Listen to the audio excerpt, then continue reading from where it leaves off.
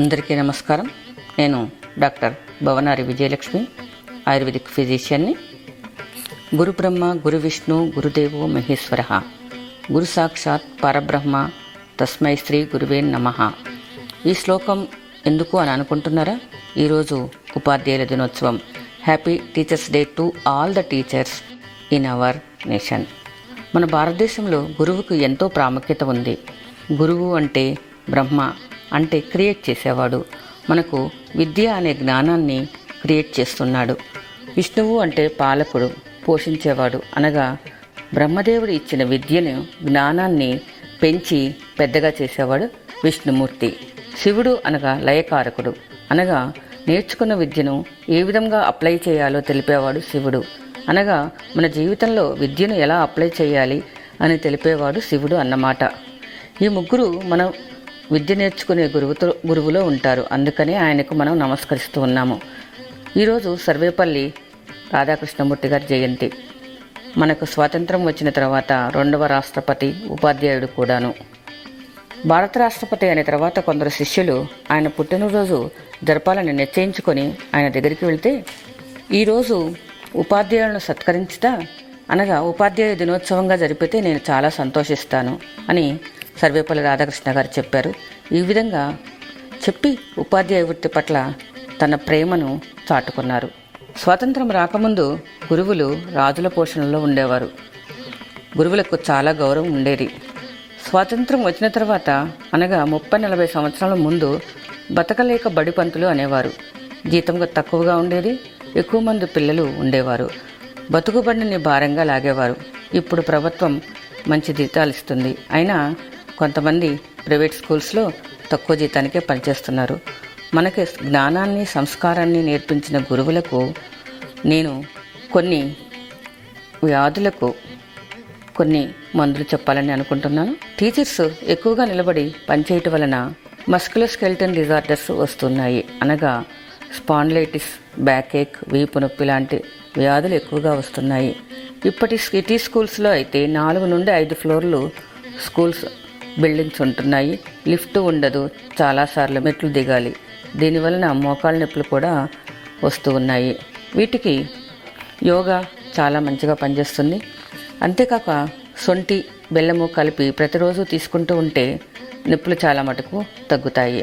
పారిజాతము సమూలంగా, అంటే వేళ్ళు, పువ్వులు, ఆకులు మొత్తం కలిపి నూరి కషాయం తీసుకొని తాగితే నొప్పులు తగ్గుతాయి.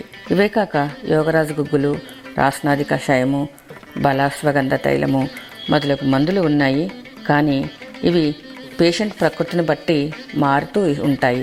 కాబట్టి డాక్టర్ సలహా మేరకు డాక్టర్కి చూపించుకొని మందులు వాడటం మంచిది. ఇక ఎక్కువగా లెసన్స్ చెప్పటం వలన గొంతుకు సంబంధించిన ప్రాబ్లమ్స్ వస్తూ ఉంటాయి.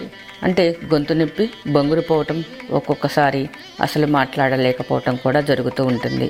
ఈ సమయంలో ఎస్టిమధు చూర్ణం అని షాప్స్లో దొరుకుతుంది.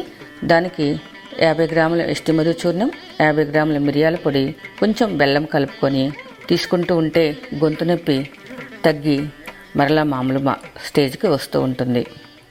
ఇక అతి ముఖ్యమైనది, చాక్ పీస్తో బోర్డు మీద రాసి డస్టర్తో చెరుపుతూ ఉంటారు. అప్పుడు ఆ డస్ట్ ముక్కులోనికి, గొంతులోనికి పోయి నాజల్ ఎలర్జీ, ఆస్తమా, సిఓపిడి అంటే క్రానిక్ అబ్స్ట్రక్టివ్ పల్మనరీ డిసీజ్, ఇది కూడా ఒక రకమైన శ్వాస సంబంధించిన వ్యాధిని. దీంట్లో దగ్గు, ఆయాసం మొదలగునవి ఉంటాయి. ఇప్పుడు ఈ వ్యాధుల్లో ఎక్కువగా అడ్డసరపు ఆకులు అని దొరుకుతుంది, వాస అంటాము.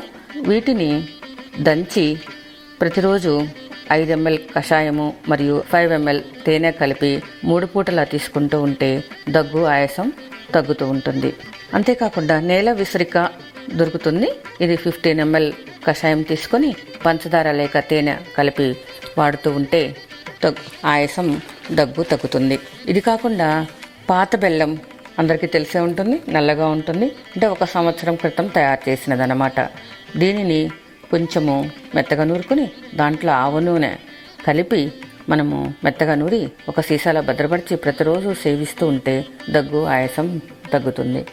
ఇంతేకాకుండా పాల ఇంగువ కొంచెము ఒక 10 గ్రామ్స్, పచ్చకర్పూరము 10 గ్రామ్స్, రెండింటినీ నూరి మెత్తగా చిన్న చిన్న ఉండలుగా చేసుకొని రోజుకు 3 సార్లు తీసుకుంటే ఆయాసం తగ్గుతుంది.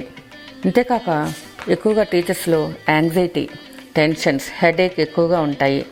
పిల్లల అల్లరికి ఇవన్నీ సహజంగానే వస్తూ ఉంటాయి. ఇప్పుడు బ్రాహ్మీ చూర్ణము, అశ్వగంధ చూర్ణము 50 గ్రాములు 50 గ్రాములు, దీంతోపాటు తులసి చూర్ణము 50 గ్రాములు కలుపుకొని ఒక సీసాలో భద్రపరచుకొని రోజుకు పొద్దున 5 గ్రాములు, సాయంత్రం 5 గ్రాములు చొప్పున తీసుకుంటూ ఉంటే తలనొప్పి, యాంగ్జైటీ, స్ట్రెస్ తగ్గి బాగా నిద్ర కూడా పడుతూ ఉంటుంది. టీచర్స్ ప్రతిరోజు యోగా, ప్రాణాయామం చేయటం వలన చాలా వ్యాధుల నుండి బయటపడవచ్చు. ప్రాణాయామంలో ఎక్కువ ముఖ్యంగా భ్రామరీ ప్రాణాయామం చేయటం వలన థ్రోట్ ప్రాబ్లమ్స్, యాంగ్జైటీ తగ్గుతాయి. ప్రతి పౌరునికి వ్యక్తిత్వాన్ని నిర్మించి, విద్యను బోధించి, జ్ఞానాన్ని పెంపొందించి సురక్షితులైన పౌరులను భారతదేశానికి అందించిన గురువులకు మనము ఏమి ఇవ్వగలము? ఒక నమస్కారం తప్ప. Thank you.